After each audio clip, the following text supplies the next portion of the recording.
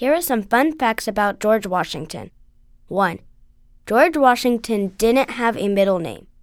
2. George Washington's birthday was not February 22nd, 1732. Wait. Asha, why are you listing facts about George Washington? I have to make a list of fun facts about myself for school. Okay. Since President's Day just went by, I have to read fun facts about American presidents like Lincoln and Washington. 3. George Washington loved pets and owned rabbits. And he owned people too. Lots of them. Daddy! What? Let's rewind for a minute. It had been a long day. That morning, I dropped my daughters off at school and headed to WOSU Studios to participate in a Black History Month discussion on All Sides with Ann Fisher, a public affairs talk show that airs on one of Central Ohio's NPR stations. That afternoon was filled with faculty meetings, back to back to back, and that evening, I delivered the keynote address at Ohio State's 2019 United Black World Month celebration, pinch hitting for CNN political commentator and fellow Morehouse man Bakari Sellers, who had to cancel at the last minute because of bad weather. When the day was done and I was driving home, I reflected on all that had transpired. The radio program had been engaging. Ann Fisher always asks great questions. The faculty meetings were actually productive, or at least as productive as faculty meetings can be. And the keynote address was favorably received. The students were fired up and ready to go. And that night, I swear, when I saw the police, they rolled right past me. The day was a good day. But as I neared my home and the adrenaline from being on the move began to wear off, all I could think about was getting some sleep. When I entered my house, I beat a path straight for the bedroom.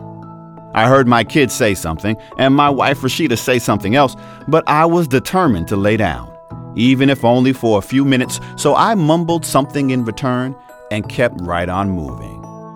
My grand plan was to rest my eyes for a hot second, then get up and do some work around the house and maybe a little bit of work for school before turning in for good. But if sleep took me, I wasn't going to fight it. Dishes and laundry would have to wait, and so would emails. I plopped down on my bed, relieved to finally be off of my feet. But no sooner had my head hit the pillow than my 8-year-old daughter Asha, who was in the 3rd grade at the time, burst into the room. Daddy, you have to help me with my homework. What? You have to help me with my homework. I heard what you said the first time. I just don't know why you said it. Go ask your mom. She told me to ask you. What? She told me. I heard what you said. Still laying down, I shut my eyes, massaged my temples, and surrendered to the inevitable. Fine. What's your homework? I have to come up with 7 fun facts about myself.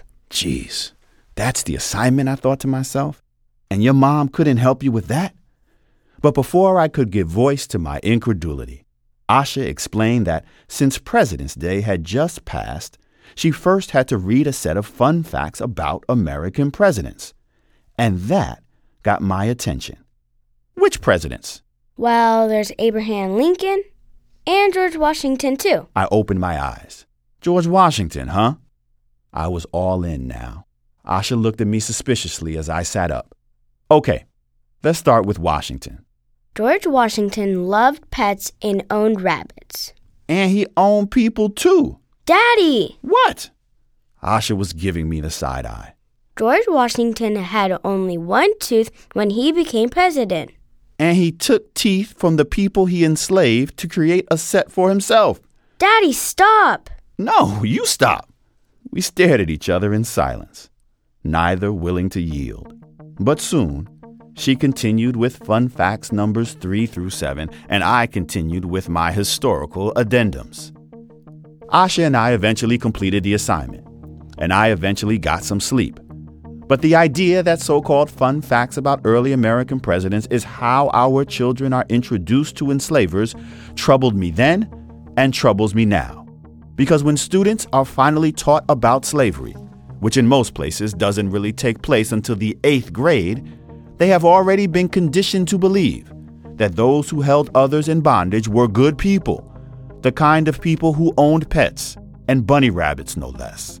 The fun facts approach to teaching slavery predisposes students to accept as true the lie that slavery was a benign, if not a benevolent, system. But if fun facts about enslavers isn't the right way to introduce slavery to young learners, then what should we be doing? And how should we be introducing slavery to children? Well, let's find out. I'm Hassan Kwame Jeffries, and this is Teaching Hard History, American Slavery, a special series from Teaching Tolerance, a project of the Southern Poverty Law Center. This podcast provides a detailed look at how to teach important aspects of the history of American slavery. In each episode, we explore a different topic, walking you through historical concepts, raising questions for discussion, suggesting useful source material, and offering practical classroom exercises. In our second season, we are expanding our focus to better support elementary school educators, to spend more time with teachers who are doing this work in the classroom, and to understand the often hidden history of the enslavement of indigenous people in what is currently the United States. Talking with students about slavery can be emotional and complex. This podcast is a resource for navigating those challenges, so teachers and students can develop a deeper understanding of the history and legacy of American slavery.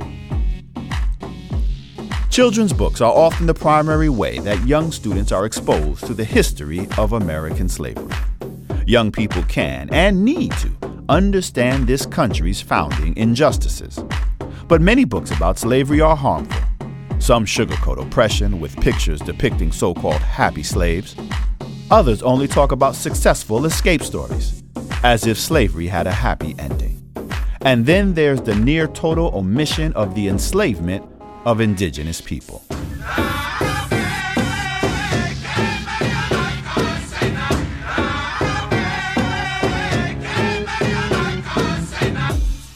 This means that teachers and librarians need to consider the ways that the books they choose portray African Americans and indigenous people, as well as their cultures and the effects of enslavement.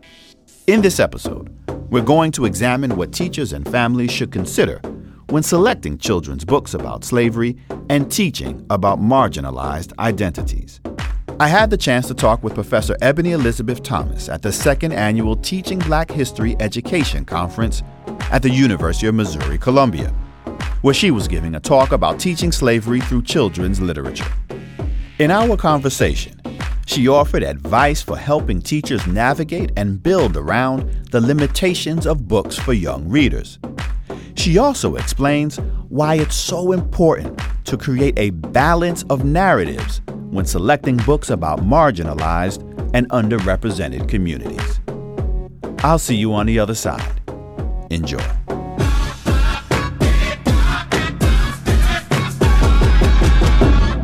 I'm really excited to welcome to this episode of Teaching Hard History, American Slavery, Ebony Elizabeth Thomas, and we're actually in studio together in Missouri. So this is really fantastic. Ebony, I'm so glad that you are with us, and welcome. Thanks so much for having me. It's a pleasure to be here. You look at, in your work and in your research, depictions of slavery in children's literature. Could you tell us a little bit about how you got interested in that subject, both professionally as well as personally? I first got interested in thinking about the presence of Black children in kids' books as a kid myself, searching for any traces of myself amid the pages of everything I was reading. I was reading Judy Blume and Beverly Cleary, and I noticed quite quickly that Black children only showed up in some genres. We showed up lots in historical books about slavery or civil rights, Of course, there were the exceptions that proved the rule. So Virginia Hamilton's mystery stories, The House of Dyes Dreer, Walter Dean Myers' The Legend of Tariq. And I think about Mufaro's Beautiful Daughters, even as a picture book from my childhood. So there were exceptions to that rule. But most of the time when a Black child showed up in a children's book, K-12, the book was trying to teach me something. I longed for magical escape. I longed for adventure. I longed to be taken out of 1980s Detroit. So I have to say it's a lifelong interest that only became more acute when I started teaching kids in Detroit. So you didn't go directly from graduate school to the Ivory Tower. I mean, you spent some time in the classroom back in your hometown of Detroit, teaching what grade level? I began by teaching 5th grade for 2 years, and then I taught high school English and creative writing for 5 years in Detroit and Ann Arbor. And I noticed that even with the books that we did have on the shelf, the books that I was presented with as a child in the 80s and early 90s, and that I had for my students in the early 2000s, there were very limited scopes of what a Black child character could do in those books. Enslaved children or children who are something less than free haunt all of English language children's literature because of the inception of the genre. I've been joking with audiences that there are only 5 kinds of Black characters and or Black story people in books for children and teens. The first is the enslaved character. The second is the character who is fighting against Jim Crow or dealing with segregation during the Nader period of American history. The third is the character fighting for civil rights during the mid-20th century. The fourth is a character who's trying to survive life in the ghetto. If it's a boy, he's usually wrestling with whether to join a gang or not. And then there's the Black best friend in suburbia. So how does the enslaved character fit into that? Among all those characters, I think the enslaved character is the foundational trope for how Black children exist in our literate imaginations, because when children's literature itself as a genre first arose, during the late Enlightenment and then really in the 19th century with the rise of this literate middle class with this idea of Victorian motherhood. These were mothers who could read books to their children. Or if you were exceptionally wealthy, you could afford a nanny or a governess who could read these tales to your young charges. This is a very small set of women, even among white English women, that they became idealized.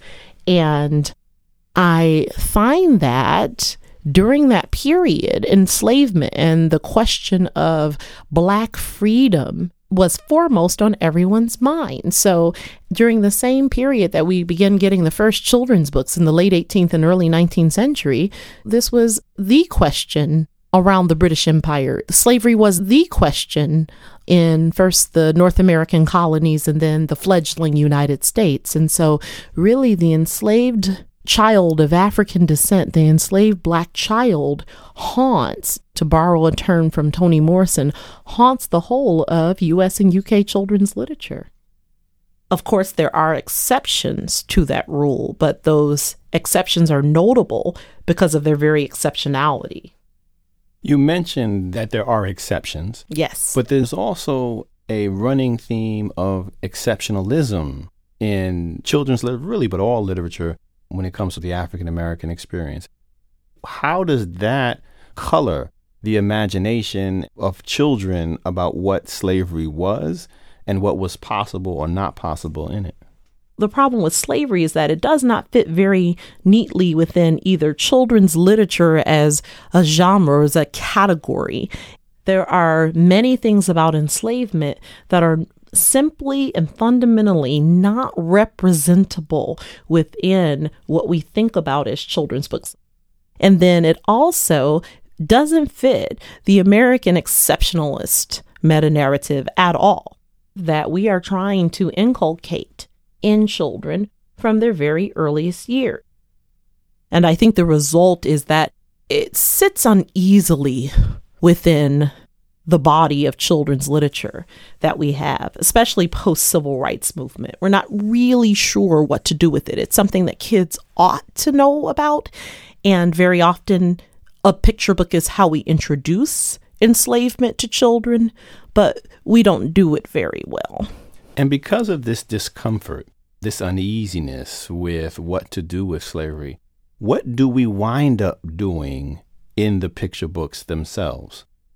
I think a number of things end up happening because in a picture book, you only have 32 pages, generally very limited text.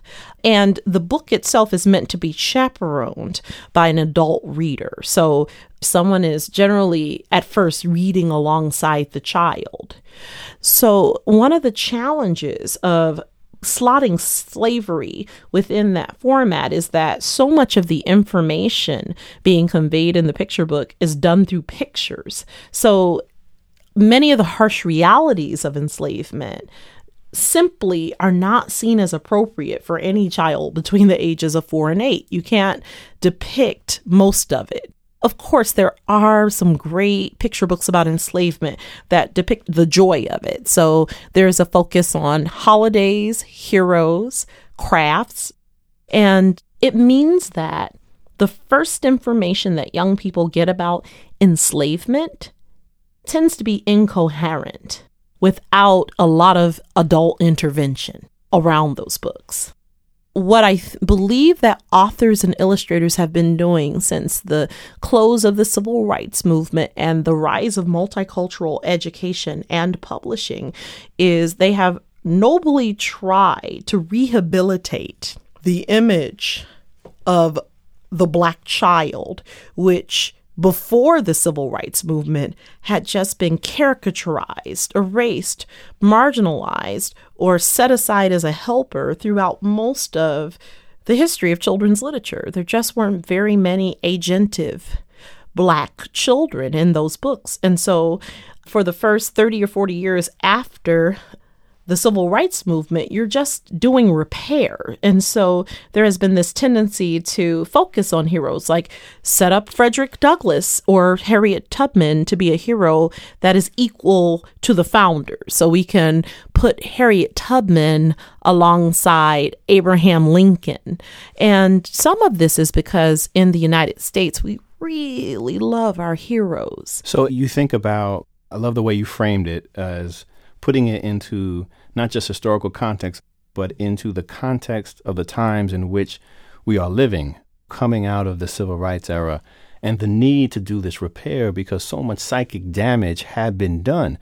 And so in a very well-meaning, intentional, purposeful, and needed and necessary way, you're going to have these authors who are consciously saying, listen, we need to show the heroism and the humanity of enslaved folk. So you get the smiling character of the enslaved person, but that can be problematic, as I hear you saying, right? Because in a sense, certainly there were moments of joy, but there's also moments of pain, and there's great suffering in slavery, and it's a challenge to try to thread that needle to show the humanity and to show through the ability to find the joy, but then not to minimize, erase, or ignore the pain. That's it. You've hit the nail on the head. Because one of the challenges of enslavement is that this is almost impossible to do because so much of enslavement was so horrific that our ancestors didn't want to pass on the story. So I never understood Toni Morrison's famous quote from Beloved that this was not a story to pass on until it came up in a K-5 classroom context. I'm not saying we shouldn't tell the story of enslavement to young children. They need to be introduced to the true nature of the country early on. I wonder about how we introduce it through these children's books. Generally, and I cannot prove it, I have not done a national survey to find out if this is the case. I believe that many people first learned that slavery was a thing that existed in this country from encountering a book about Harriet Tubman or Frederick Douglass or Sojourner Truth when they were very young. And as you note, Hassan, those were exceptionalities because they were not only transcendent and heroic, it's almost as if the vast majority of white characters in early children's books were all Abraham Lincolns or Thomas Jeffersons, but no, we get a variety of white child life. We don't just get historical figures. We just don't get exceptional heroes. And yet there are very few picture books, or relatively few picture books, about people who just, and I'm not trying to be flip with this at all, happen to be enslaved, because slavery was a legal condition. It didn't take one iota of our ancestors' humanity away from them. And so showing the joy, even within this horrific condition, is something that's so difficult, because if you're showing them smiling, then people will object that you're caricaturizing Black people for smiling in a picture book. I think it's the context of the emotion. There was a controversy around two picture books that appeared in late 2015 and early 2016 that showed Black people who were enslaved smiling while servicing white folks. And not just any white folk. I mean, George Washington. Right, George Washington. Which speaks to what you were saying about these sort of idealized heroes in the American past. But go ahead. Absolutely. And I think that the context of the emotion or this affective domain needs to be considered. It would have been fine to show enslaved people smiling if they weren't serving and smiling. They could have been having a party in the quarters, which happened. Right. Or they could have been sewing a quilt to pass on, one of the few items that enslaved women were sometimes allowed to pass down. They could be smiling, anticipating a new child. There were so many other ways of thinking about the context of that smile in those books. And so I want teachers and parents and caregivers, and especially these children's publishers, to understand that context is everything. That's such a great point, because one of the challenges that teachers have, and parents too, when they pick up these books, they have to do some analysis themselves. And so if you see the enslaved person smiling, that in itself is not necessarily problematic. But like you said, what is the context? Is it serving and smiling? Or is it resisting in some social way away from white folk, where you're finding the joy not in service to white folk, but joy in where they would have actually found it amongst their own? And we're not necessarily conditioned to do that. Yeah. Let me ask you this. What is the impact, either drawing on your research or even speculating or theorizing, what is the impact that this then has on that third grader when they're introduced even to the good stuff, even to the exceptional, right? Let's talk about Harriet Tubman, but you haven't talked about anything else with regard to slavery. What impact does that then have on children for how they then will understand and engage with historical instruction with regard to slavery later on? I think that the challenge is, even though our ancestors were just as human, just as noble, just as worthy, just as deserving as anyone else, slavery inherently tends to be a subjugated position. And children are acutely aware that an enslaved person is not a princess or a knight or a superhero or even just a kid down the street. Children pick up clues that to be enslaved means that you are not free. Humans long for freedom. I mean, we all do, across all cultures, across all space and time. And because of the reality that our country was built on enslavement, the Black child then has this dilemma of double consciousness quite early on, far earlier than I think we give it credit for. They end up being like my nephew. When he was 4 years old, he has gorgeous dark chocolate skin. He was the only little Black boy in his suburban class in Michigan. He came to me and said, "Auntie, you know what? I'm dark skinned." And just that earliest awareness that skin color in the United States has not only historically, but in contemporary times meant something about whether you were free or not, or as free as other people. Children are picking up clues from their very earliest ages. So I would submit that as amazingly radiant as Mother Harriet was, as heroic as she is, some Black girls still long to see themselves as a Disney princess, because a Disney princess doesn't have the same weight.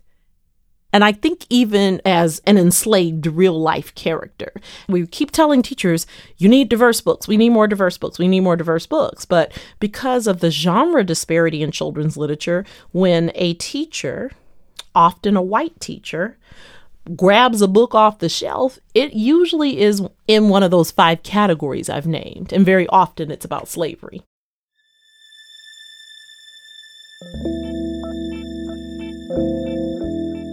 Here is a special opportunity from Learning for Justice. By listening to this episode, educators can earn a certificate for 1 hour of professional development. All you have to do is go to learningforjustice.org/podcast PD. PD for professional development. That's podcast PD, all one word. You'll also find a link in the show notes. Then enter the unique code word for this episode, balance, all lowercase. Now back to my conversation with Ebony Thomas.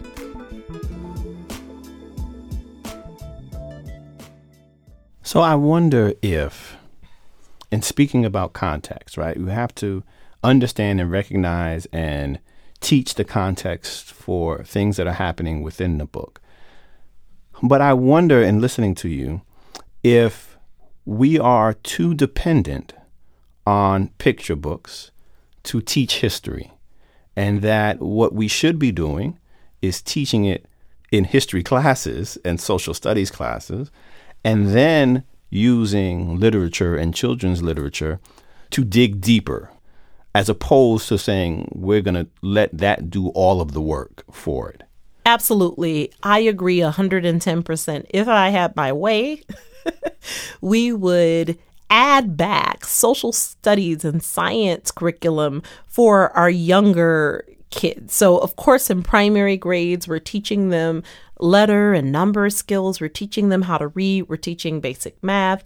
But once the kid gets to 2nd or 3rd grade, we absolutely need to push social studies instruction earlier. So having people who are subject experts thinking about how best do we introduce this topic to young children. So perhaps instead of a narrative, there are very early informational texts that we could give. And we do have a small but growing number of informational texts for very young readers where they can get some introduction to primary source document, even if it's just a picture of the young person, or a picture of Frederick Douglass, like great orator Frederick Douglass. And we do have some of that, but typically kids do not get that until they're in the upper elementary grades, but more commonly in middle school. And this is not happening because of the testing regime in the country right now. I must call the name of a couple of amazing African-American women children's writers who are doing incredible work and that I would like to see happen more for the younger grades. There's Tanya Bolden. So I've been asking for more books about the late 19th century in Black children's literature, because right now, we don't have very much at all.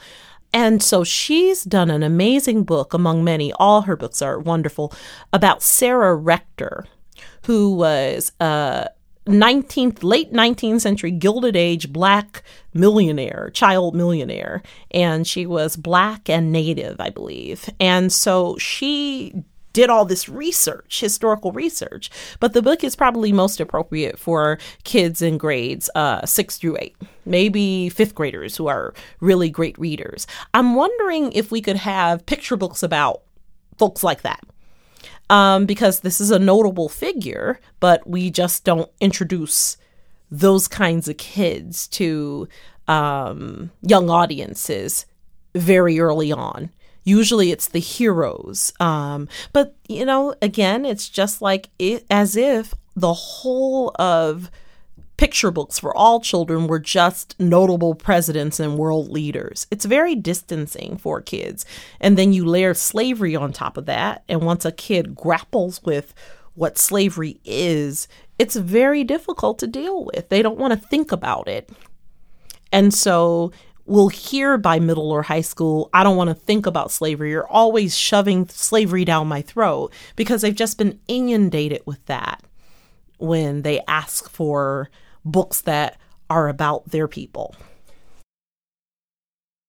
I hear you saying that not only do we need books that portray the diversity of African American experiences in slavery, for example, but books that display the diversity of the African American experience over time.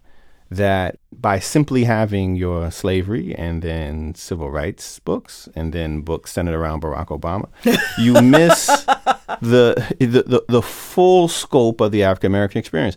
And you need that for children to see themselves in these characters. You just gave this wonderful presentation, and you were talking about how our children are often stereotyped about their reading scores and what the usual narrative is about their reading scores. Could you just say briefly what you were saying? Absolutely. It was a wonderful point. This is a quote from my book, The Dark Fantastic, which is not specifically about slavery. It's about thinking about race and the imagination and how the imagination forms through fantasy tropes. But I noted that maybe it's not that Black kids can't read. Maybe it's we adults have not really considered what we are giving them to read.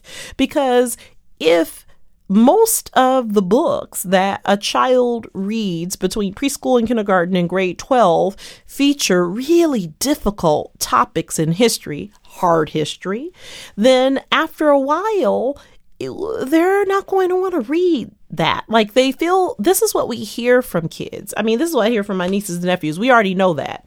I'll never forget when I was working on this project and my niece was about 11, my eldest niece. I have 3 of them, but the eldest one. I asked her what she knew about slavery, and the way that she narrated it to me, she's very animated, type A personality, bubbly, friendly, just like me.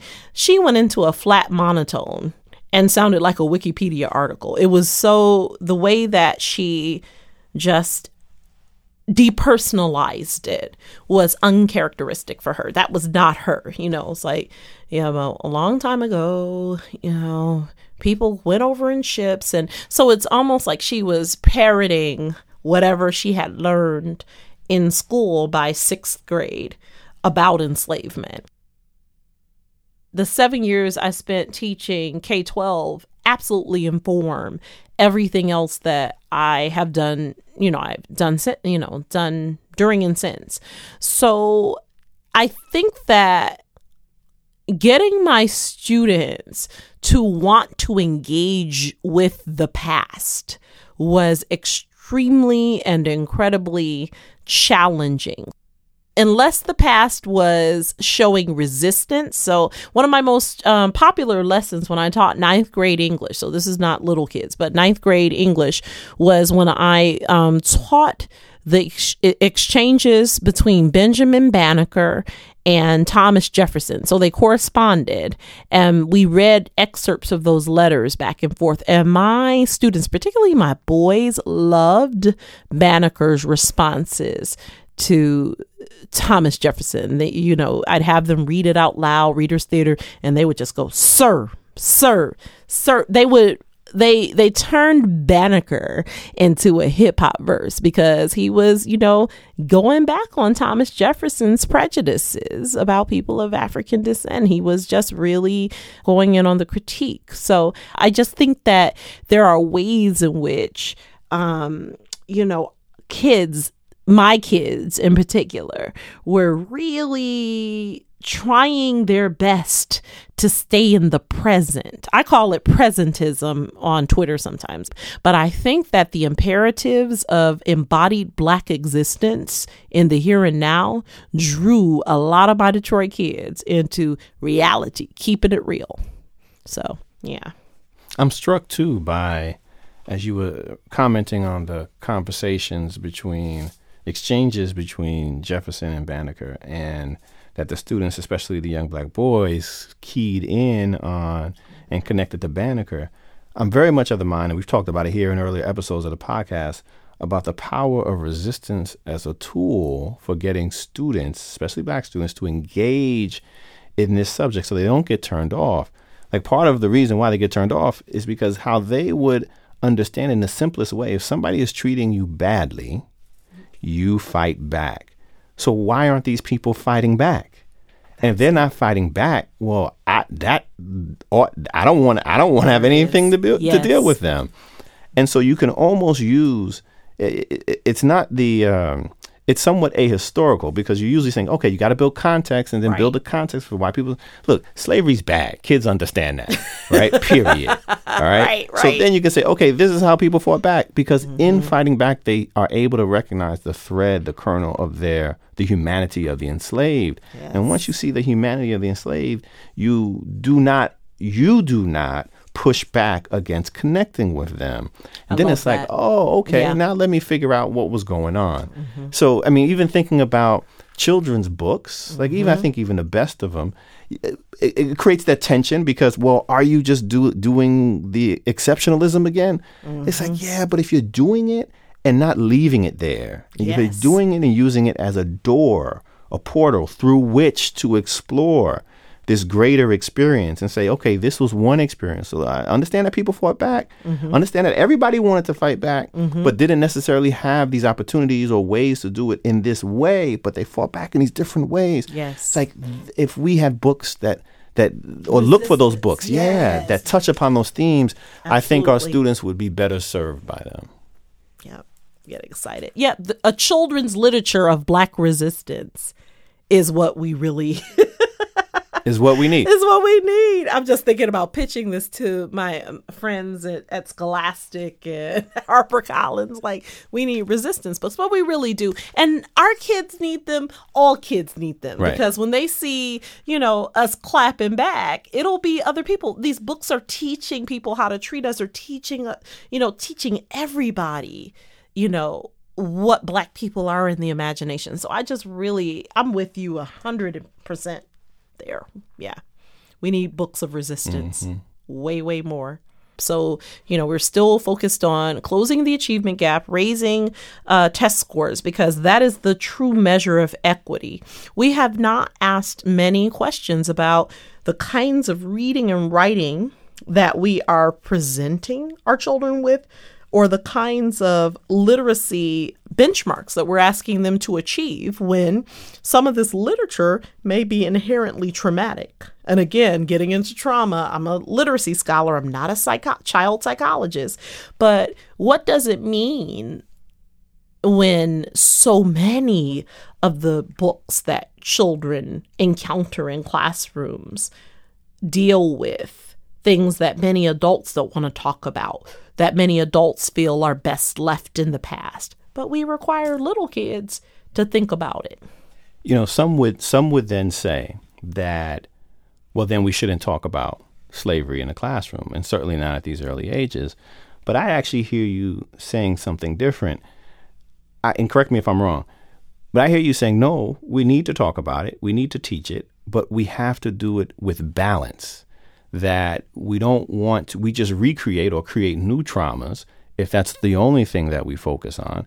In our curriculums, we also have to look for children's books and children's literature and picture books that show the African American experience and African American people in their full breadth and depth. Is that an accurate assessment?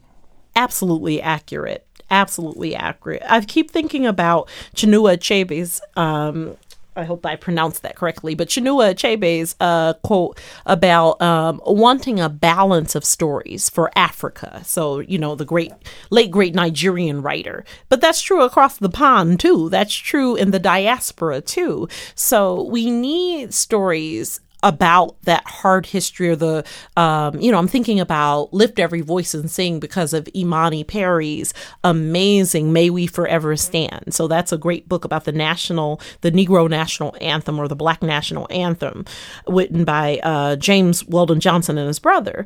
But here's the thing. I think about that line, sing a song full of the faith that the dark past has taught us. And so it's important for us to know about the darkness of that past. And again, dark as metaphor is also something that I think about in my scholarly work and how we use dark in the West. But, point taken. So but the other half of the line is what the Johnson brothers, a generation removed from slavery, taught us back in the day. Sing a song full of the hope that the present has brought us.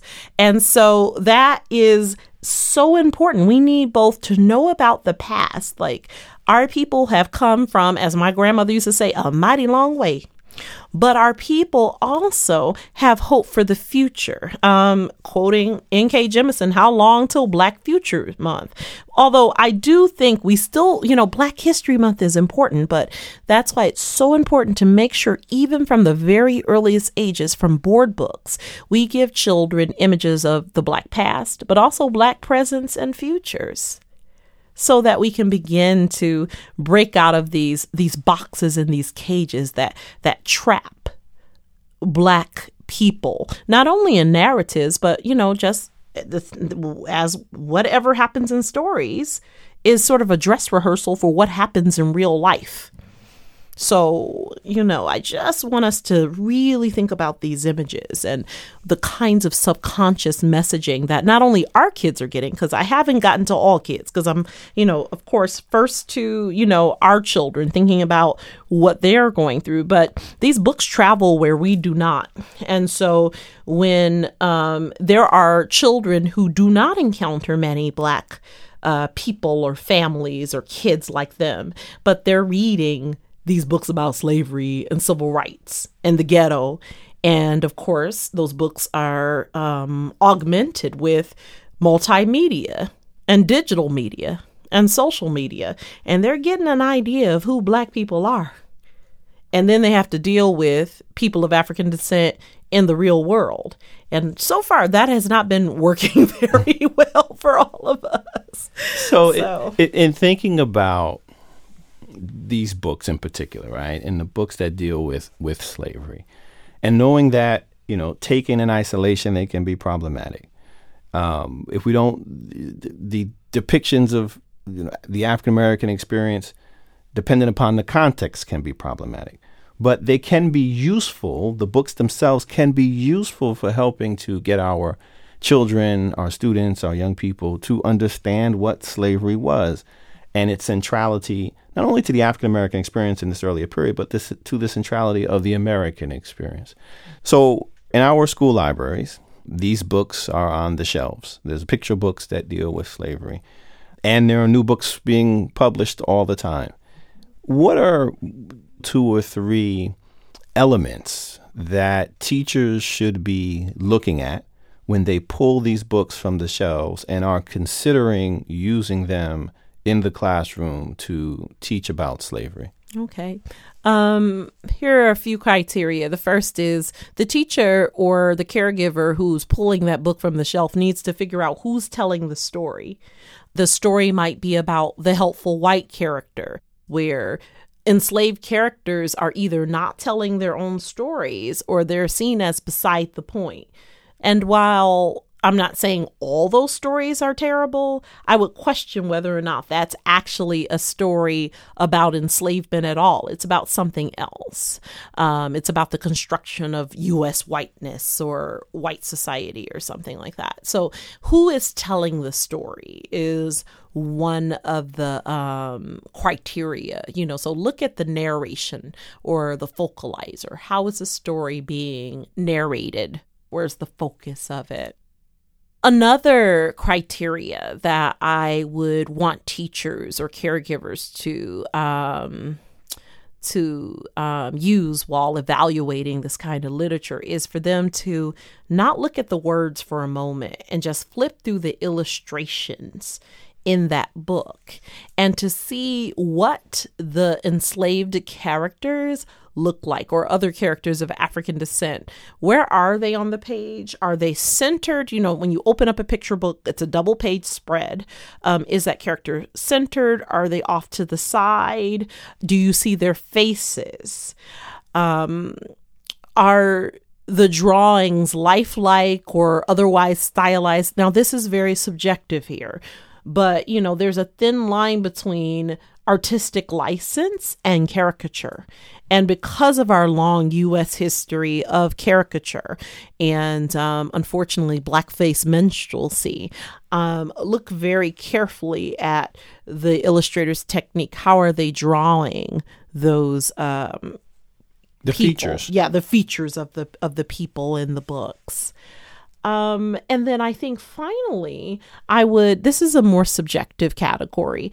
I would think about the prosody of the text and the story, the prosody of the emotions. So like thinking about how emotions are being construed throughout the text and just being very sensitive to who's in your classroom or who is around that circle. So these books, we know from anecdotal evidence and hopefully from research soon, young adults or adults coming of age have told us heartbreaking stories of being the only Black child in a classroom when slavery comes up. Or, for older children, they always talk about To Kill a Mockingbird and having to deal with that.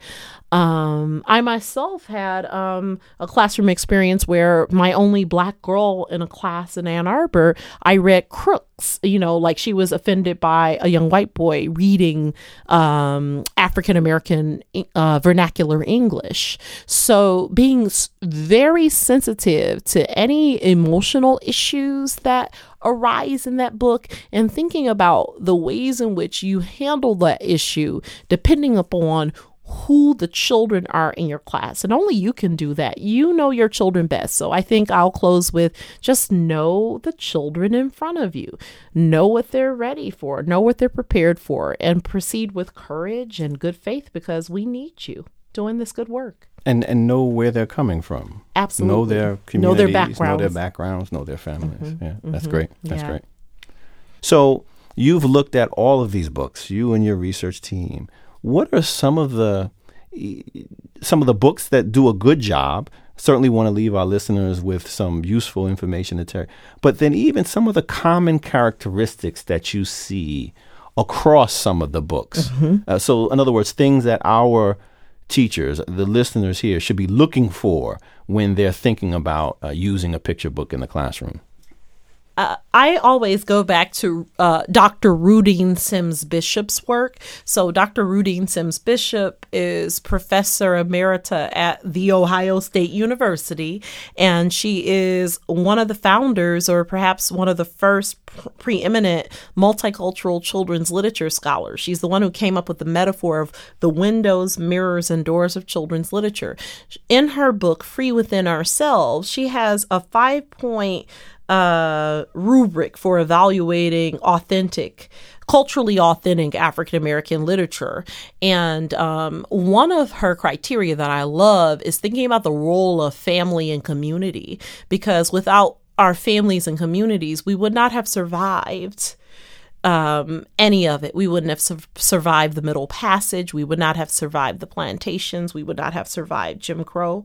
And we certainly wouldn't have survived what we're going through now with mass incarceration, police brutality. And so one of the things that I look for in picture books about enslavement is how they are portraying Black family and community survival, even during tough times. And the best children's books do that. So, for instance, one book that I love and I talk about in my presentations is Glenda Armand's love 12 Miles Long about Frederick Douglass and his mother. So we all know that Douglass's mother was sold away from her son very early on.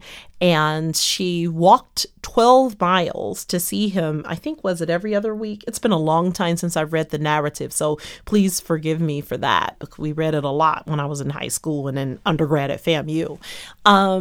I like that because although, some of it is, we're not getting the full horror of a mother being sold away from her baby, it still shows the profound love that this woman had for her baby, where she's walking, after she's tired and she has worked. She's an enslaved laborer, and she's walking to see her son and how excited he gets for the visits of his mother. I think that's humanizing.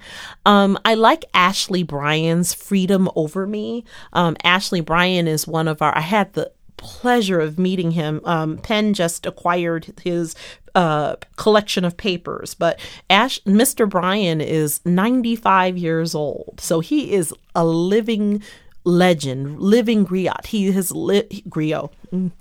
He is a living griot. He is, and his Freedom Over Me presents different stories of enslaved people. And so I like anytime, so along with family and community, anytime we can think about the strength of the collective, which you're not allowed to talk about the people or the collective in the United States, because then you're a stinking communist or a socialist, but thinking about collective action. And I think that's important. And so maybe picture books where we get more than one person. We break up the hero narrative, or we look at the people who Harriet Tubman and Frederick Douglass were in conversation with. Here's a picture book I'd like to see, because I'll say this and then stop because I could just go on and on. Here's a picture book I'd like to see that we won't get. I'd like to see more picture books about interracial coalitions and how interracial coalitions have both succeeded and failed throughout U.S. history, because it's always been something that the powers that be don't want to see, because of, the way in which the United States is constructed. So Frederick Douglass and John Brown had a very important conversation in Detroit, Michigan, back in the 1850s. And I see, Dr. Jeffries, he's a historian, he's nodding. That conversation you don't learn about until you are in college or university. And so, we don't have many picture books about John Brown. What I learned about John Brown when I was a kid was that he was crazy, just some vague, and this important conversation that Douglass and Brown had was in my hometown of Detroit. There was a historical marker there. And I would like to see, there is a way you can tell that story, maybe not to 4-year-olds, but to 7 or 8-year-olds, where you can talk about maybe not the whole, you don't carry the story out to the bloody end of Harper's Ferry, but, there were people thinking about abolition. Oh, one more. I know I get another story I'd like to think about is the fact that enslavement, we give ourselves credit. The way that the enslavement exists in the early literacy curriculum is that the United States was misguided, around, and like there were some people who were, they held people, it's a bad thing, but there was a civil war. There were these black heroes that, either self-liberated or they freed others. Then there was a civil war, yay Abraham Lincoln, yay heroes, and the march toward freedom and progress and equality kept keeping on.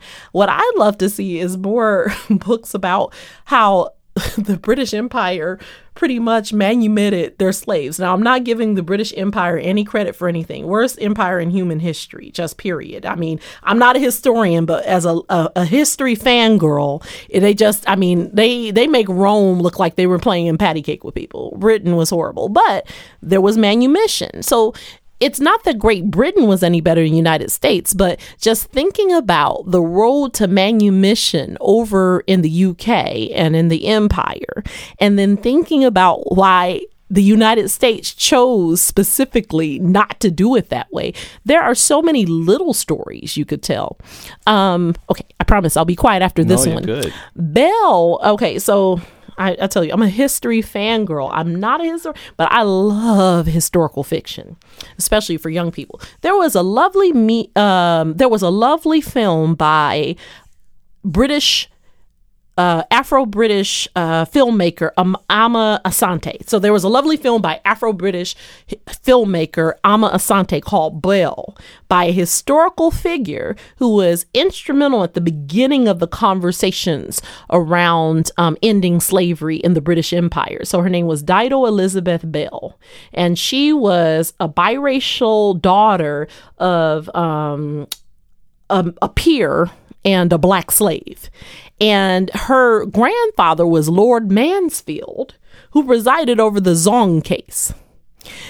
I have been asking children's literature to give me a book. I asked for a YA or middle grades book, be a picture book. I said, this is a woman who is so beautiful. She's depicted in a very famous painting, and you can't have a picture. We still don't have a picture book about Belle.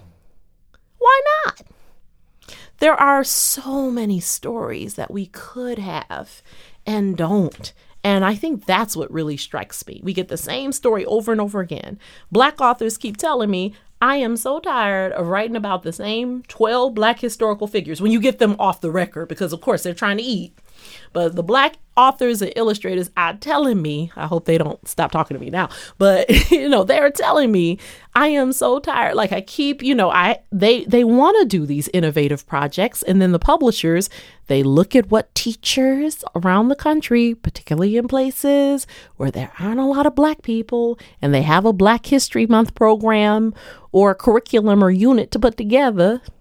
That's what sells. So, we'll take another book about King, and God bless King. I feel like I always have to love on my ancestors while I'm doing this critique of the contemporary industry. I'm thankful to those 12 figures because they were transcendent. However, there was thousands of other stories we're missing. So there are some good books out there. There are a couple of fantastic books. But a lot of the books that are out there are problematic. But even problematic books can be useful in the classroom. Yeah. But you really got to know what you're doing. What are some of the tropes that can be critically analyzed by teachers and used effectively in the classroom with young people? I think that one way that teachers can help their students develop a critical lens around children's literature is to actually do the historical reading themselves. I'm not saying that you have to go become an expert on enslavement in order to teach slavery in children's literature. However, I do think that coupling your unit around a children's picture book with some of the actual history, even if you know it and your knowledge informs what it is that you do, is very helpful. For instance, during the Smiling Slaves controversy, let me explain what that was. In late 2015 and early 2016, there were 2 picture books that were published that featured smiling enslaved people who were serving they were in a service capacity. The first was called A Fine Dessert. It was written by Emily Jenkins and illustrated by Sophie Blackall. And Sophie Blackall has gone on to become a 2-time Caldecott winner. So I have to note that here on this podcast and every time I get a mic, because people have said that sometimes protests on social media hurt someone's career. In Sophie's case, it may have helped her career because people felt like there was pile on. So anyway, that team was all white. So you had a white author, white illustrator, white editor, I believe the art director. So everybody involved, and, I don't know about everybody around the table. The stakeholders there were white. About 3 months after that protest, another book came out that Dr. Jeffries mentioned. Hassan, you mentioned at the beginning of the podcast, A Birthday Cake for George Washington. And it, unfortunately, everyone responsible for that book, and I won't call their names, but everyone responsible for that book was a woman of color, and a couple were Black women. And here's the thing. Some people were appalled and wanted to, cancel them. I didn't feel that way because I felt as if we grow up here just like everybody else and we're affected by the same images as everyone else. But then this is what you do with a book like A Birthday Cake for George Washington, where you have people happily baking an anachronistic cake because the kind of cake they even made, that's just a 20th century cake. And they would have made something different in the late 18th century. But anyway, neither here nor there.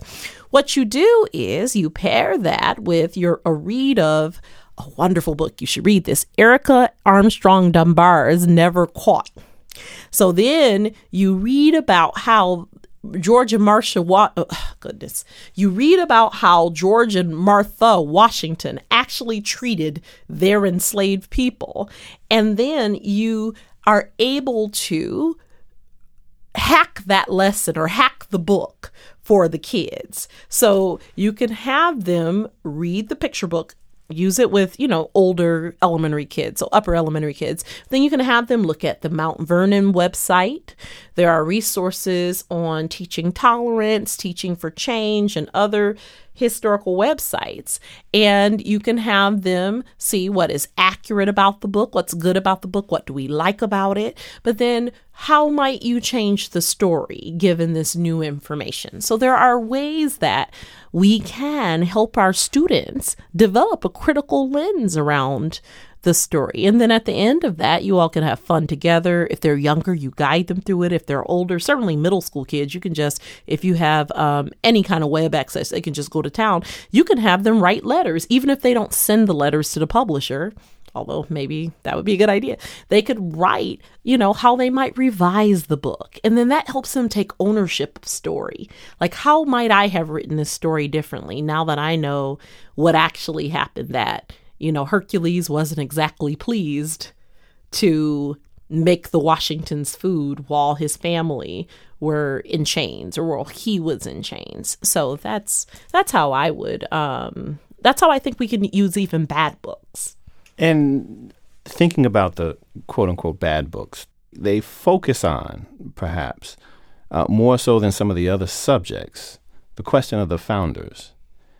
And there's something going on there, right? Because this is a birthday cake for George Washington. And if you'd have asked that same team and pitched the idea of, do a book about a birthday cake for George Washington, they're like, oh, okay, clearly they thought that was okay. But if you'd have said, do a birthday cake for an enslaver, they might have been like, oh, no. What y'all talking about, right?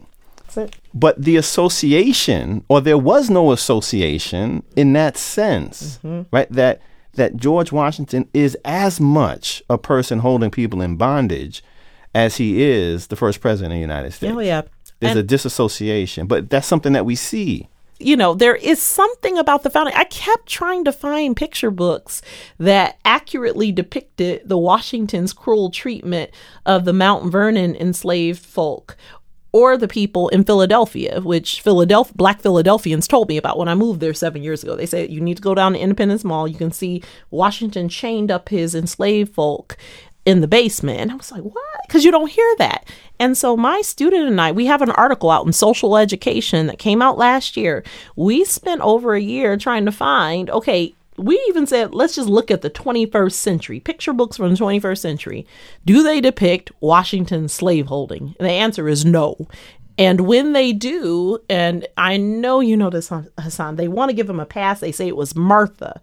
Those were Martha's slaves. She was cruel. So there's something about, we have whitewashed Washington, and certainly many of the other founders we don't talk about or think about. And so there's something there that bears more examining than I've had the capacity to do. I think part of what we're doing in portraying and depicting, particularly the founders, because the founders will serve as the stand-in. Because if you can absolve the founders of their enslavement of other people, then what can you say about others who were enslaving? I mean, so it really bleeds over.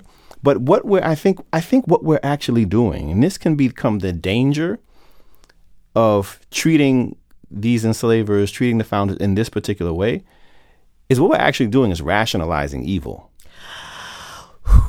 And then what are the implications of that for how we want to then study slavery and the American experience and how we understand racism and the harmful effects of white supremacy and continuing discrimination a century and a half after slavery ends, if we've rationalized away and muted the harm that slavery does, beginning with the very moment that we introduce the issue through children's literature, most likely in the 2nd, 3rd, and 4th grades.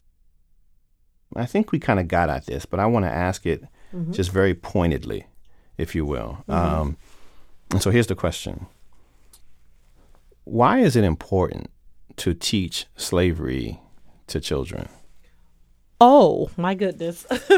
It is important to teach slavery to children because if you do not understand slavery in the United States, you will not understand not only racism in the contemporary United States, you will not understand the contemporary United States. It's stitched into the very fabric of even our current political culture. You won't understand the Electoral College. You won't understand everything being talked about at Washington, D.C. You won't understand why we don't have universal health care. There's just so much about the U.S. that is impossible to understand without understanding that we were once a slave society. And as I listen to your answer, I'm struck by the realization that we will teach American history. So we can pull out it. You know, if we don't teach slavery to children, it's not like we're not going to teach some version of American history then. So then when we do eventually circle back around and want to introduce slavery, it makes no sense. That's it. And its impact and the lasting legacy of it doesn't make any sense. That's it. And doesn't gel and jive with the version of history that we have been teaching from the very beginning of their education. That's it. And you and I know as professors, as educators, and as scholars, what human beings do with contradictory information. Something's got to give or give way. Something has got to give way. Either the United States is the land of the free and the home of the brave, or else we are a recovering slave society. And we know that the two can exist in tension and have existed in tension, but that's really hard for people. And we see an increasing number of people who are rejecting the latter completely. Like, no, we don't want to think about this. Slavery was a long time ago and the Native Americans were conquered. That's another kettle of fish. That's another episode. But those are the twin founding sins of the country that we have to wrestle with. So, yeah. Yeah. Ebony Thomas, thank you so much for taking the time. It's been a long day. It's been a wonderful and powerful conference. You did great work this afternoon, and thank you so much for taking the time out this evening to carry on the conversation and share your insights and your wisdom and your knowledge and your suggestions about how to use children's picture books effectively to accurately teach the history of American slavery. So thank you very much. Anytime. It's been a pleasure. Ebony Elizabeth Thomas is an associate professor of education at the University of Pennsylvania Graduate School of Education. She is a former Detroit public school teacher and past chair of the National Council of Teachers of English Standing Committee on Research. Her most recent book is The Dark Fantastic: Race and the Imagination, From Harry Potter to the Hunger Games, from NYU Press. Dr. Thomas is also an advisory board member and consultant for the Teaching Hard History Project. Teaching Hard History is a podcast from Teaching Tolerance, a project of the Southern Poverty Law Center, helping teachers and schools prepare their students to be active participants in a diverse democracy. Teaching Tolerance offers free resources to educators who work with children from kindergarten through high school. You can also find these online at tolerance.org. Most students leave high school without an adequate understanding of the role slavery played in the development of what is currently the United States, or how its legacies still influence us today. Now, in our second season, this podcast is part of an effort to provide comprehensive tools for learning and teaching this critical topic. Teaching Tolerance provides free teaching materials that include over 100 texts, sample inquiries, and a detailed K-12 framework for teaching the history of American slavery. You can find these online at tolerance.org/hard history.